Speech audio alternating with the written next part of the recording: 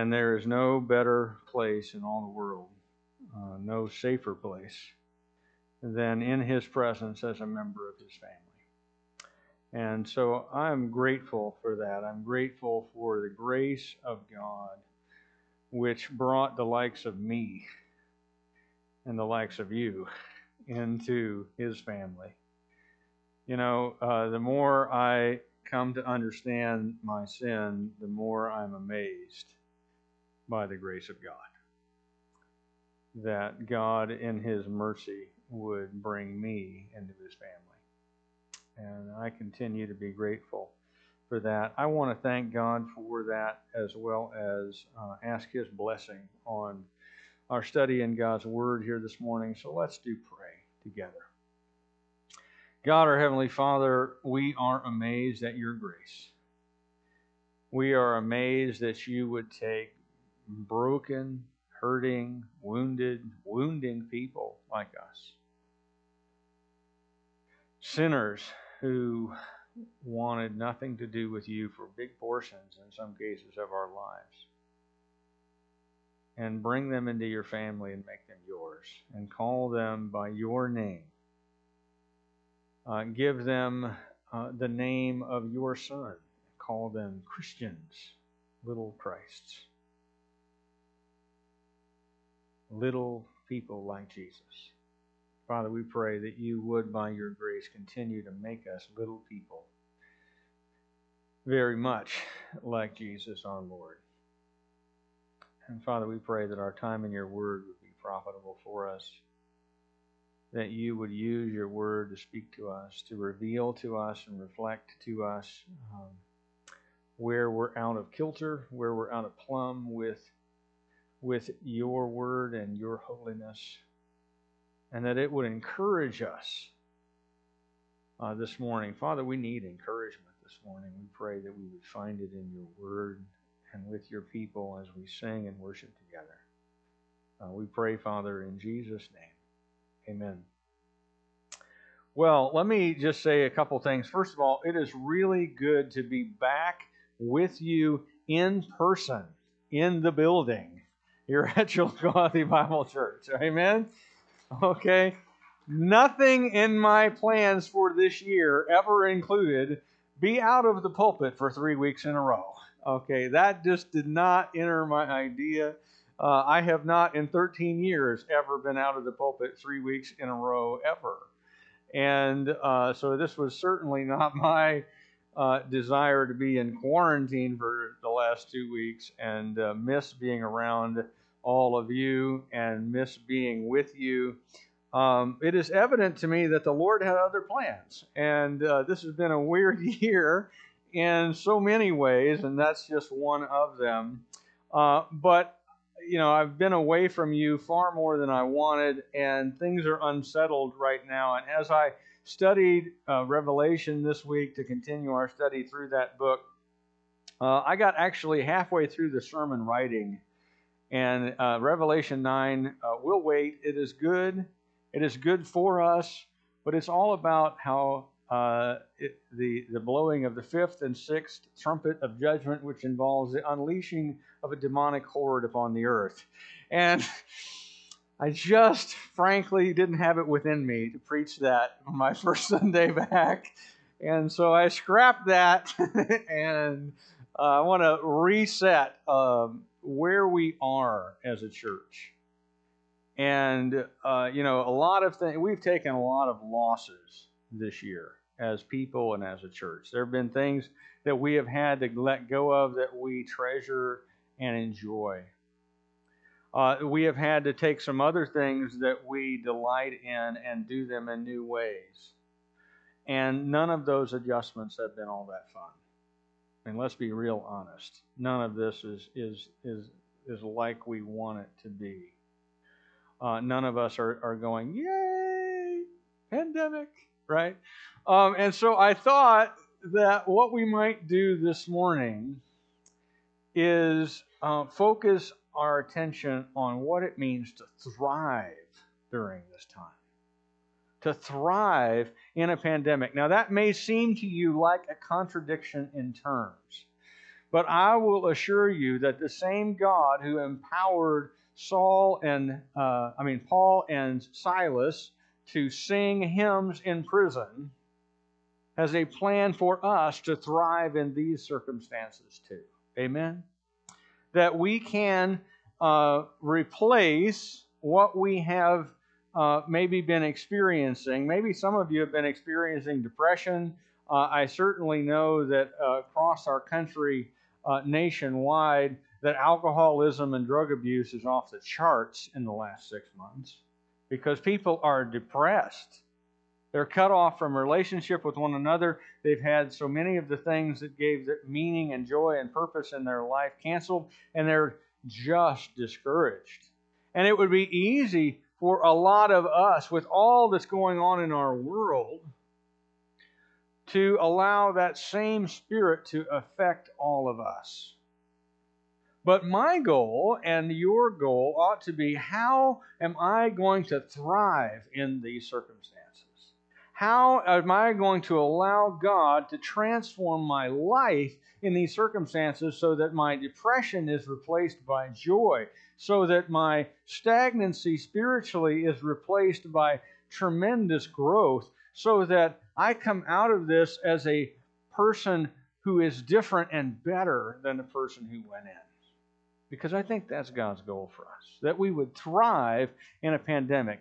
And if we're going to do that, we're going to need to look at God's Word about how we might thrive in these days, however long they last, whatever comes down the pipe next. You know, I'm told that October has flying monkeys, okay? But whatever comes down the pipe next, right? Whatever happens to us, God intends for us to experience an abundant life and to have it to the full, and I intend to grab hold of that.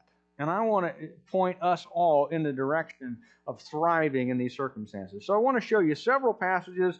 Normally, I know we don't flip through the Bible, but we're going to flip through the Bible today and see some exciting things that God has for us in there about how to thrive in these circumstances. So the first thing we need to do is to lift our eyes from the challenges that we're experiencing and keep our eyes focused on the goal of the Christian life.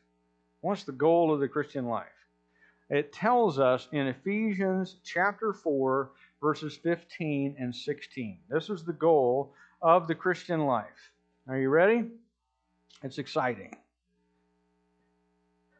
Verse 15, rather, speaking the truth in love, we're to grow up in every way into Him who is the head, into Christ, from whom the whole body, joined and held together by every joint with which it is equipped, when each part is working properly, makes the whole body grow, so that it builds itself up in love.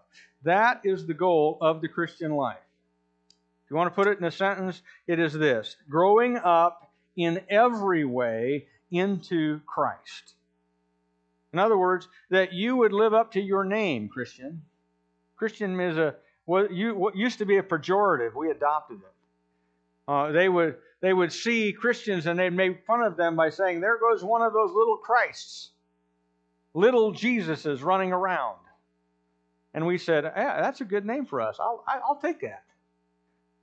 And because that is the goal of our Christian life, that we would grow up into maturity in Christ, that we would start to look like, act like, think like, speak like Jesus, that we would be transformed into Jesus. And the word, by the way, the word we there is instructive. It's there for a reason. It's because a lot of people have a hard time getting their arms around this. In fact, I have a hard time getting my arms around this sometimes. We think of our sanctification, our growth into Christ-likeness, as an individual project. That this is something that I do on my own, and I kind of work at it by myself, and that it's something that I kind of attain to as I struggle along through life. But every place that the Scripture talks about growing up, it talks about it in relational terms. Did you notice that? In other words, your sanctification is a collective project. My sanctification is a collective project. It is not possible to grow to maturity in an isolation from other believers. It's just not possible. It's not the way it's designed to work. In fact, what it says here is that as you live and act together, that you together grow to maturity in Christ. Together. That we, as one body, interact together. And that's what the illustration of the body in verse 16 is all about. Right? What do you have? Why do you have joints in your body? It's so that two parts of the body can work together to do something. Right? Two parts of the body, when they come in close proximity to one another, in a closer relationship with each other, they form a joint so that the two together can accomplish the task that your body wants you to accomplish. Right? And the task is growing to maturity in Christ. And the task is serving together. And the task is growing up together and loving each other. And for that, you got to have close, working, functional relationship with each other. We're going to have to, if we're going to, by the way, the opposite of these things is also true.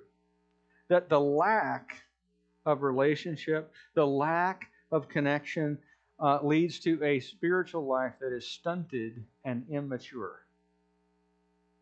Sometimes people say, well, you don't have to go to church to be a Christian. Well, that's in some sense true. You can come to Christ apart from membership in a local assembly, but if you want to grow up, you got to be in one. Why? Because your sanctification is a collective project and it's going to require relationships with other people. Because you know what I found out? I've been married now 24 years by the grace of God. Okay? We have been married 24 years and believe it or not, she actually still likes me at the end of the day. That is really the grace of God. Okay? If you knew me as well as she knows me, you would say amen right now. But in any case, what I found out was that when I was single, I thought I was like a mature, godly, unselfish dude. Some of you are laughing right now, and you know why, right? Because you had the same thought about yourself. You thought, I got life pretty well wired. I'm a pretty good person. I get along well with other folks. It's fine. We're going to get married, and we're going to, ride off into the sunset smooching, and it's going to be nothing but joy and bliss from here on out. And then you get married. And then as I have told you before, we had our first fight in the parking lot leaving the reception from our wedding. Why? Because I found out I'm not that unselfish. Amen? Not naturally, not normally, because what happens is that relationship reveals immaturity. Rubbing up in relationship against someone else reveals areas of sin you didn't know you had.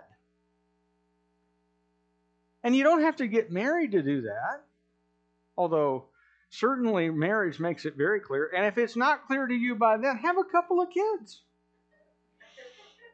And about 2:30 in the morning, when that kid is squalling his guts out because he needs to be fed and changed, you will go, I'm not this unselfish. You will look over at your spouse and you'll go, can you handle that one, please? Right? Why?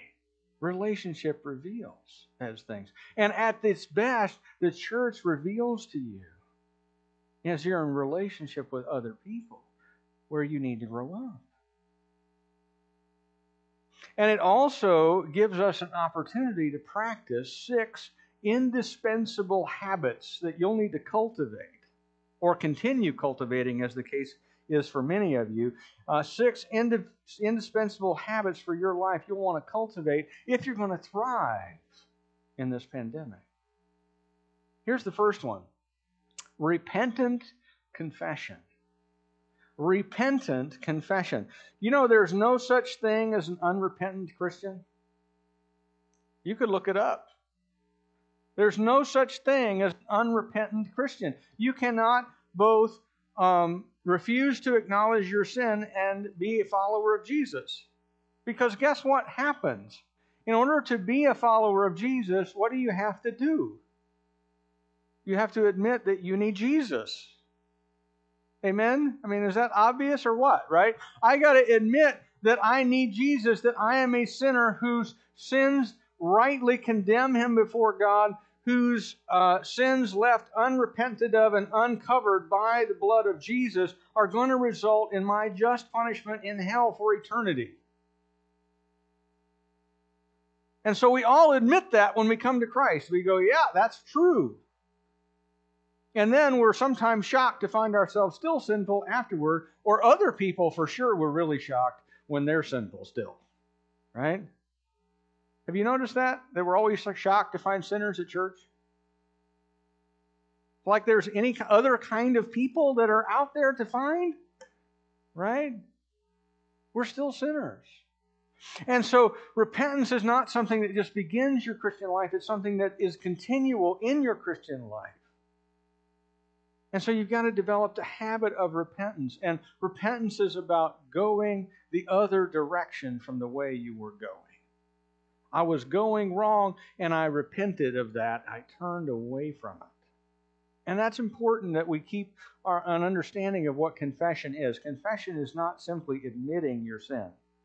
I grew up in a church where a lot of the people misunderstood this, and they felt like as long as you just admitted that what you did was sin to God, that He was cool with it, and you didn't have to ever actually turn away from any of it, because you just kind of went, "Yeah, God, that was sin. Moving on." No. Real confession includes a commitment to turn away from that thing. Right? It is desiring to turn and go a new direction of obedience. And if you want a good example to follow, one of the greatest ones is Psalm 32. It's one of my favorite chapters in Psalms. Psalm 32 begins this way: "Blessed is the one whose transgression is forgiven, whose sin is covered. Blessed is the man against whom the Lord counts no iniquity, and in whose spirit there is no deceit." The one thing we don't want to do is admit our sin most of the time. But the one thing that we're afraid to do is the one thing that conveys God's blessing most to us. Blessed is the one whose transgression is forgiven. Here's what happens if we hold on to it. "For when I kept silent, my bones wasted away through my groaning all day long. For day and night your hand was heavy upon me. My strength was dried up as by the heat of summer." Maybe you all ever carried around a sin for a while? Like knowing that God wants you to repent of it, but you just keep hiding it and carrying it. Does it ever get heavy? Boy, does it get heavy.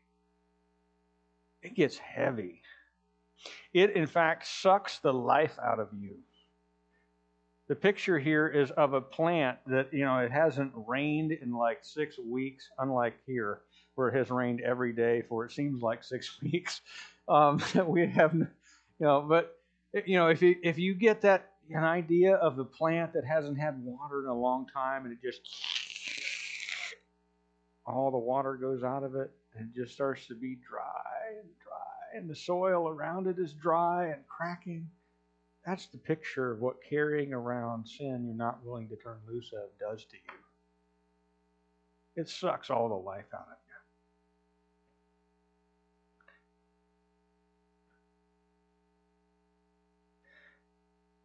But here's what happens when you confess.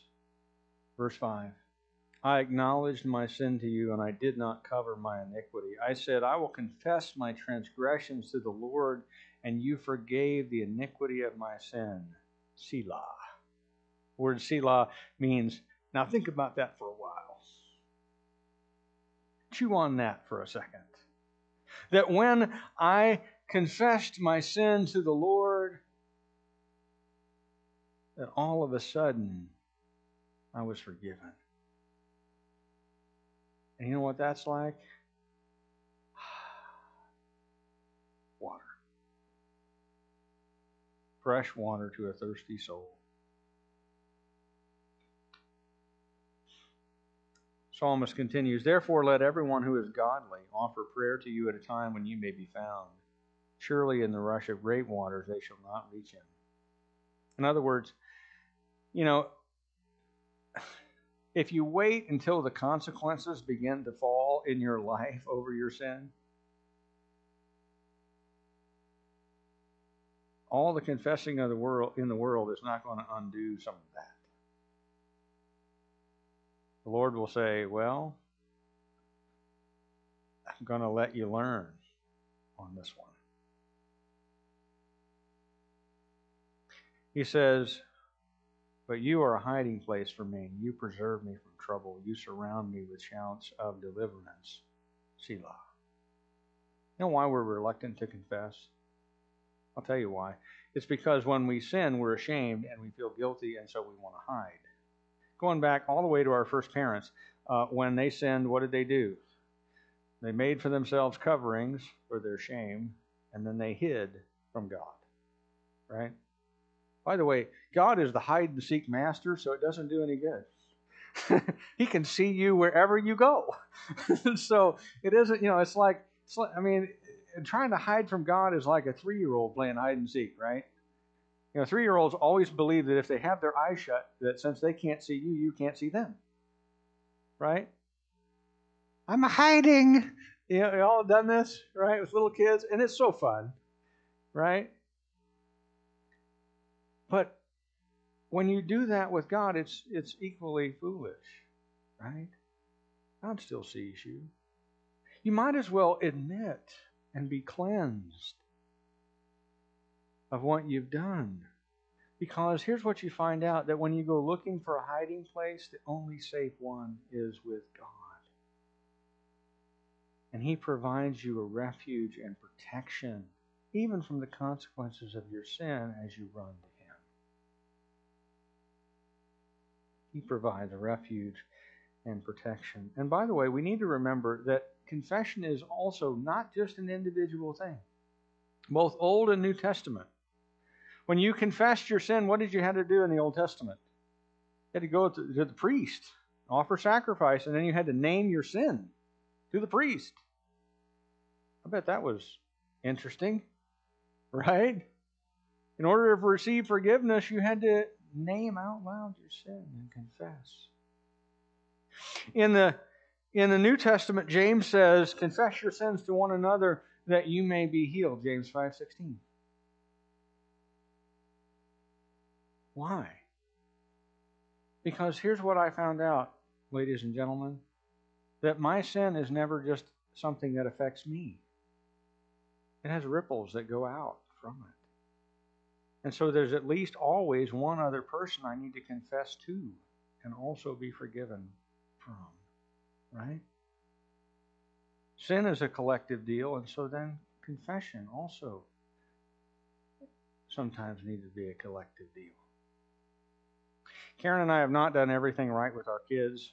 If you're one of our kids, don't shout amen. But we haven't done everything right with our kids. But one thing I think we have done right is that when she and I mess up with them, and we do sometimes we lose our temper, say things we shouldn't, that we can't take back, right?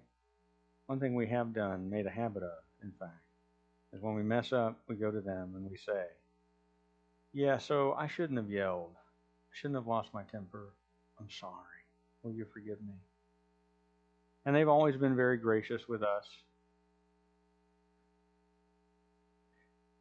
And always forgiven. That's a good thing.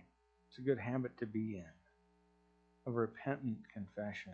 Desire to turn away from sin. And to confess not only to God, but to those that you've wronged.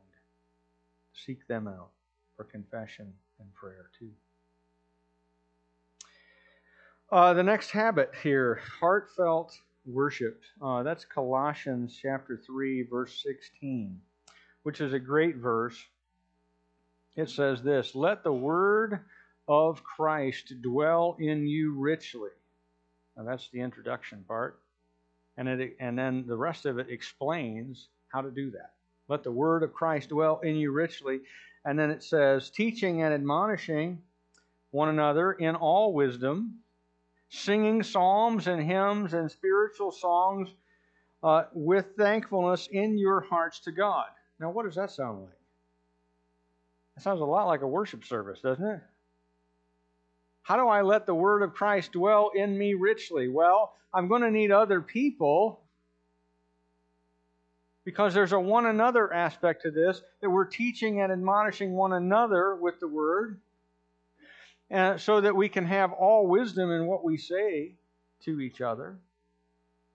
And we're also singing together psalms and hymns and spiritual songs. And there's also gratitude and thanksgiving expressed to God in that. And in other words, that as the word of Christ dwells in us, as Christ makes his home in our hearts, it expresses itself in worship with other people.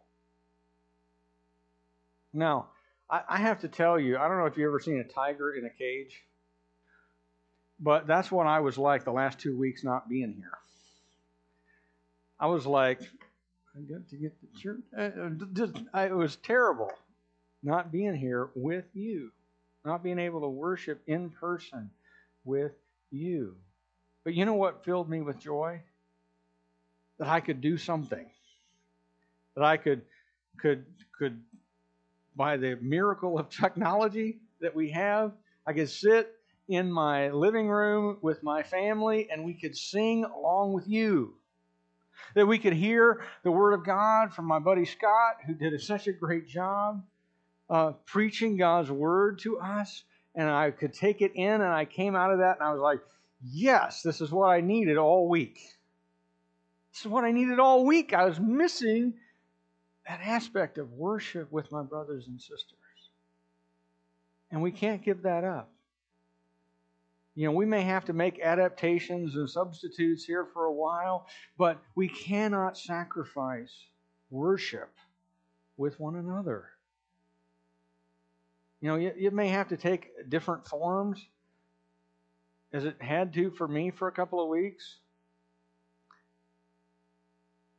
But we need to worship, because it's part of having the Word of Christ dwell in us and be expressed out of us, is worship with other believers. Got to do it. It's got to be part of our life if we're going to thrive in this time. And in any other time also. You're also going to need loving community. And these two things are inextricably bound up with one another. And for this, you need to look at Ephesians chapter 4, verses 25 to 32. These are great verses. "Therefore, having put away falsehood, let each of you speak the truth with his neighbor, for we are members of one another. Be angry and do not sin. Do not let the sun go down on your anger, and give no opportunity for the devil. Let the thief no longer steal, but rather let him labor, doing honest work with his own hands, so that he may have something to share with anyone in need. Let no corrupting talk come out of your mouths, but only such as is good for building up, as fits the occasion, that it may give grace to those who hear. And do not grieve the Holy Spirit of God, by whom you were sealed for the day of redemption. Let all bitterness and wrath and anger and clamor and slander be put away from you, along with all malice. And be kind to one another, tenderhearted, forgiving one another, as God in Christ forgave you." Now, let me just be very clear what the Scripture is here talking about when it's talking about a loving community. It is not talking about having a friendly place full of people to interact with that are friendly toward one another. If that's all we were going for, you can get that at Rotary. Okay? Or a motorcycle club. Or any number of other kinds of civic and hobby-related interests. Friendly people who will welcome you. That's not the goal of church. That's not the goal of being part of the body of Christ. The goal of being part of the body of Christ is all about how we treat one another in close relationship. In close relationship. That like a family, like a body, all the parts of your body are inseparable, right? Or at least that's how we prefer to keep them, is undivided from one another, right? If we're missing a piece, that's a big deal. And it's close relationship. And this is what starts to characterize it. That you put away falsehood from your mouth. That not only means we don't lie to one another, it means we don't present ourselves different from who we are. You know, all of us came in today with a mask on, and we're trying to limit the spread of this thing. And, you know, I don't know to what extent that helps or doesn't help or whatever. Okay, I'm doing it because the CDC says do it, right? But you know what? A lot of us came in with another kind of mask too. One that you can't see in the front of somebody's face. One where we're not really willing to be honest with one another.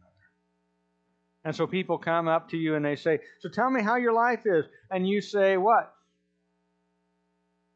I'm fine.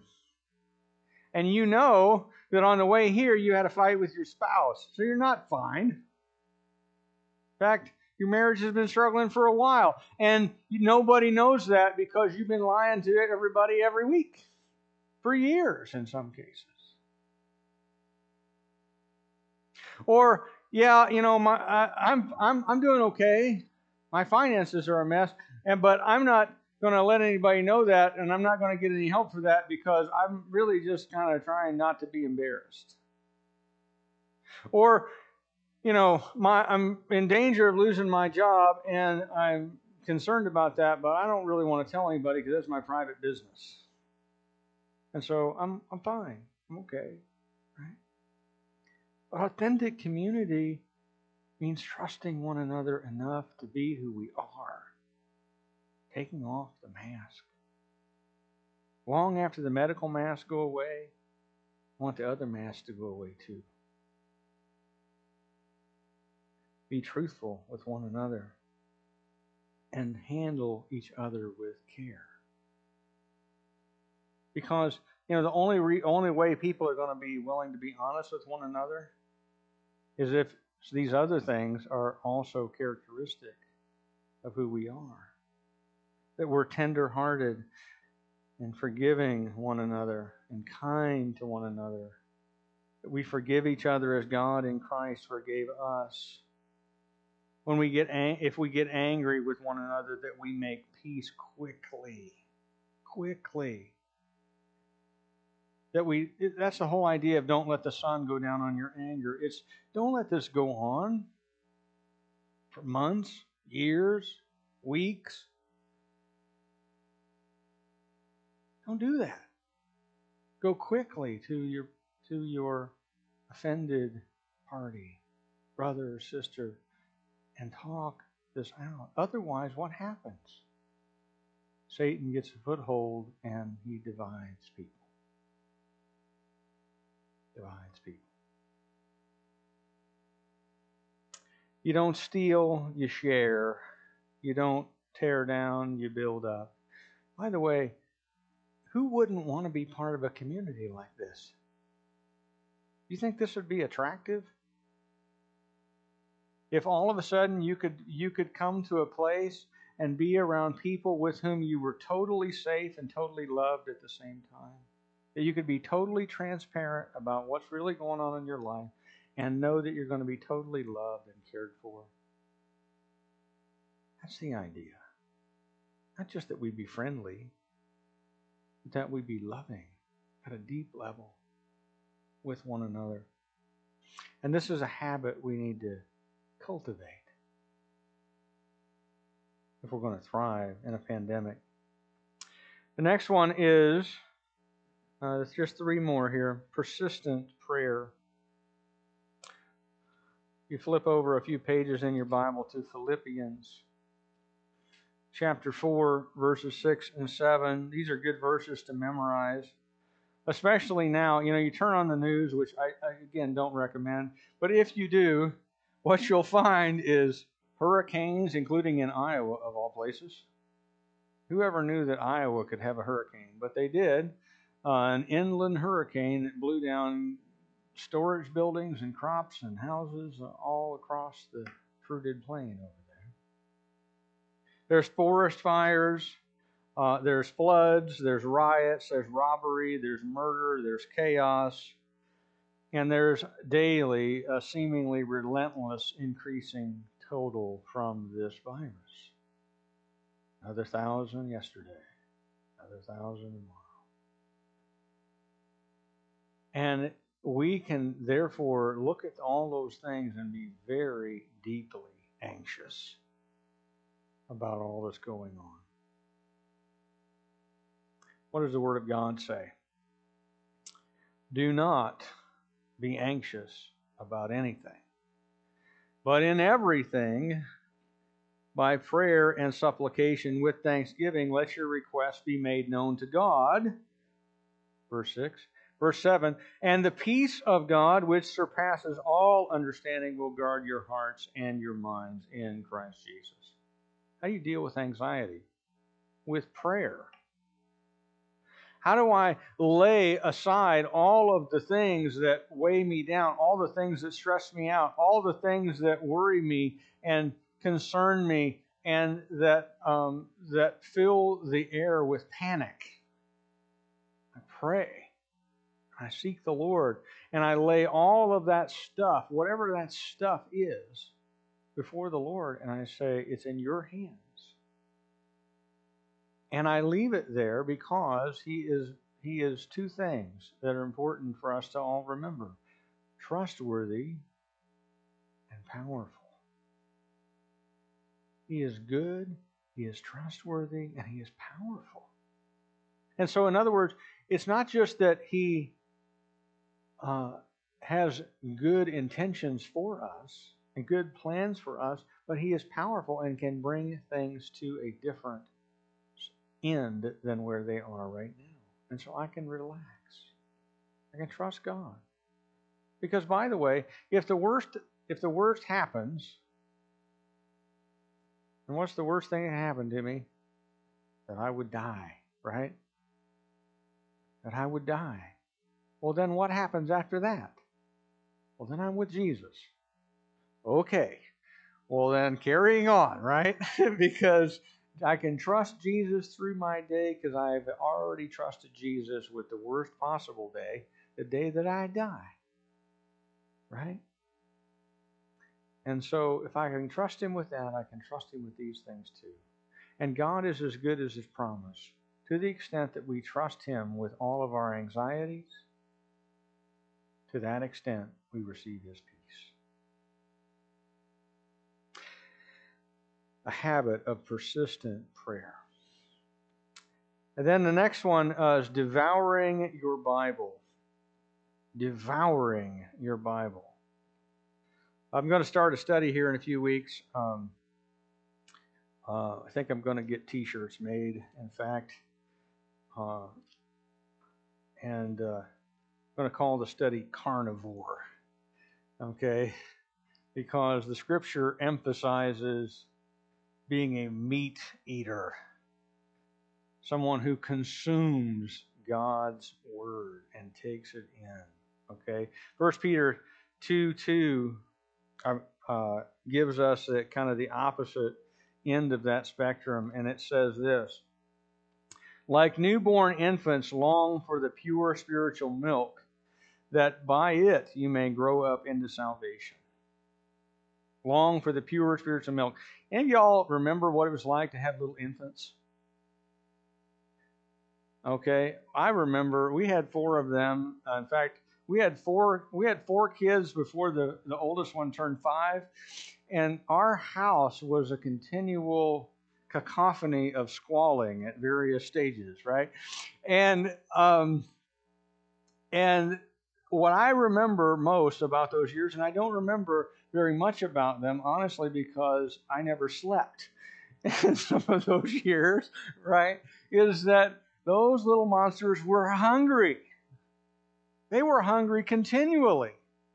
And if you had an infant, especially a newborn infant, until they were about 6 or 7 months old, and you could get some solids into them, they were continually wanting mama and continually wanting to be fed, right? And they are rude enough that it doesn't matter that it is 2:15 and you were up an hour and a half ago to feed them, right? What are they doing? Yelling from the other room, "Mama, come get me and feed me. Feed me now." They're like the plant in Little Shop of Horrors. Feed me, right? And they are continually hungry. Continually hungry, right? And Peter says that that is how our desire for the pure milk of God's Word is to be. That's what it's to be like. To be like an infant who cannot get fed enough, who is never full of God's Word. And I want to confess to you, this is a habit that even I have had to cultivate. I'm a pastor. But I have to cultivate the habit of being hungry for God's Word. Because there are times when life gets busy and I go, "Oh man, it's been 2 days since I read the Bible," right? And then it's almost like, "Oh, I have to get back into this. I have to discipline myself to get back into it." And then, but you know what? As I build the habit of reading God's Word every day, as I build the habit of reading God's Word every day, you know what I find? When I don't, I really miss it.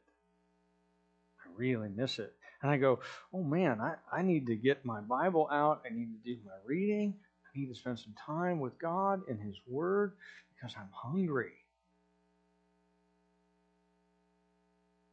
And the more you do it, the more hungry you become for it, because the more you connect with God as you read.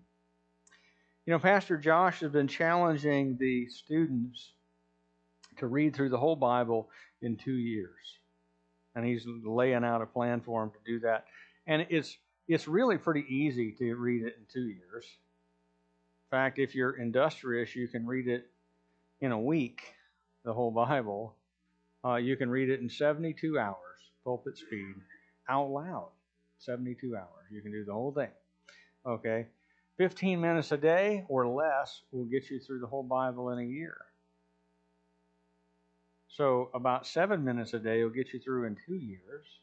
But he told the students, and I think this is a good encouragement to them, he said, you know, the most boring time you'll ever spend in the Bible is the first time you read it. But then the next time you go through, you'll go, "Oh man, I missed all this stuff the first time." And then the next time you'll go through and you'll go, "How did I miss this? Was this here the whole time? Are these verses in your Bible?" "Yes, they're in my Bible too." "Well, how come I didn't see them the first time?" Because every time you spend time in God's Word, the Spirit of God makes every reading of it fresh. Even the familiar things are fresh if you come hungry to the text and are looking for what God will say to you. Cultivate this habit. And you can continue to cultivate it through, we provide you with opportunities to cultivate it too, not just on your own, but collectively.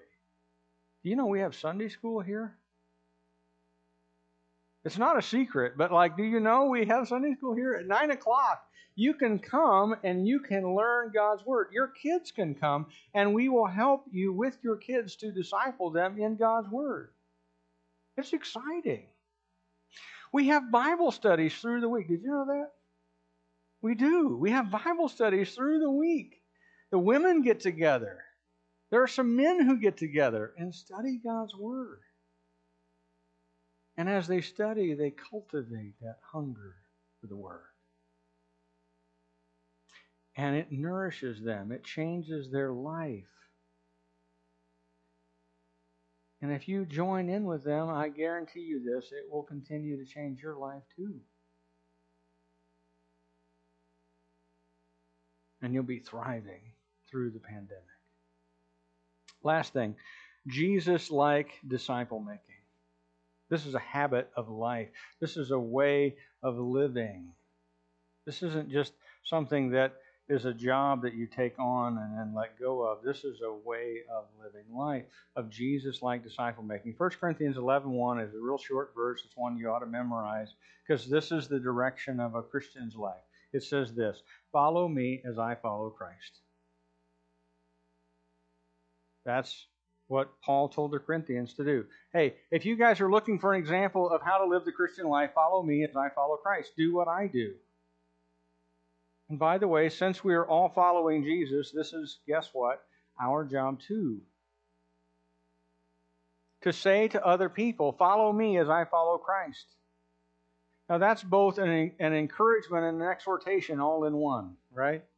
Because it's an exhortation to us because it's as I follow Christ.